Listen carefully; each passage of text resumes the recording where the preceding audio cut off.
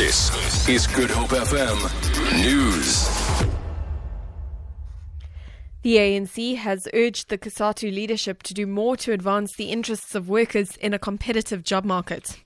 The Labour Federation held a leadership elective conference in Johannesburg last week. The crucial conference saw the official expulsion of Metal Workers Union NUMSA and the Labour Federation's General Secretary Zwelinzima Vavi. The ANC's top leadership has convened a National Executive Committee meeting in Irene, west of Pretoria. The ruling party's Secretary General Gwede Mantashe has warned the COSATU leadership not to be complacent. So union density and the number of people employed is quite important. Even in South Africa, only about 23% of the workers are unionized. That is a very, very low density. So I think they should organize workers and educate them properly on how unions work. It is not going to be helpful for the unions themselves to ride the wave of protest and not have unions bargaining.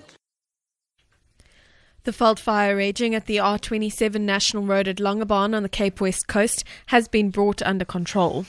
More than 50 firefighters and volunteers had been deployed in the area to contain the blaze, which started in a reserve road. Spokesperson for the West Coast District Municipality, Marcus Lutz, says firefighters have been working the fire lines for most of the night. Lutz says they will continue to monitor the situation to prevent any flare-ups. The cause of the blaze has not yet been determined. The R27 has since been reopened to traffic. Western Cape Premier Helen Zille says the multi-million rand sporting facility, which was handed over in Scottsdene, is part of a program that will be rolled out across the province. Built at a cost of 28 million rand, the sporting facilities are housed at Bernardino Heights Secondary School. It boasts a running track, a state-of-the-art hockey field and a range of other facilities. It will benefit the pupils from 5 schools in the area. Zille officially opened the new facility. And that is why we've put these world-class sporting facilities across a whole variety of sports codes to give every child an opportunity.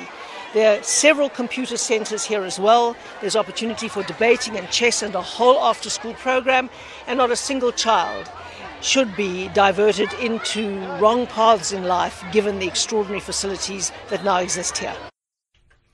And finally, Turkish officials say they expect their country's standoff with Moscow to worsen after Russia announced economic sanctions in retaliation for the shooting down of a warplane. The measures affect commerce, transport and tourism. They include import restrictions on some Turkish goods and a ban on Russian businesses hiring Turkish nationals. Russia's presidential spokesperson Dmitry Peskov. The president is mobilized, fully mobilized. Mobilized to the extent that circumstances demand. The circumstances are unprecedented. The gauntlet thrown down to Russia is unprecedented. So naturally, the reaction is in line with this threat. For Good Hope FM News, I'm Amy Bishop.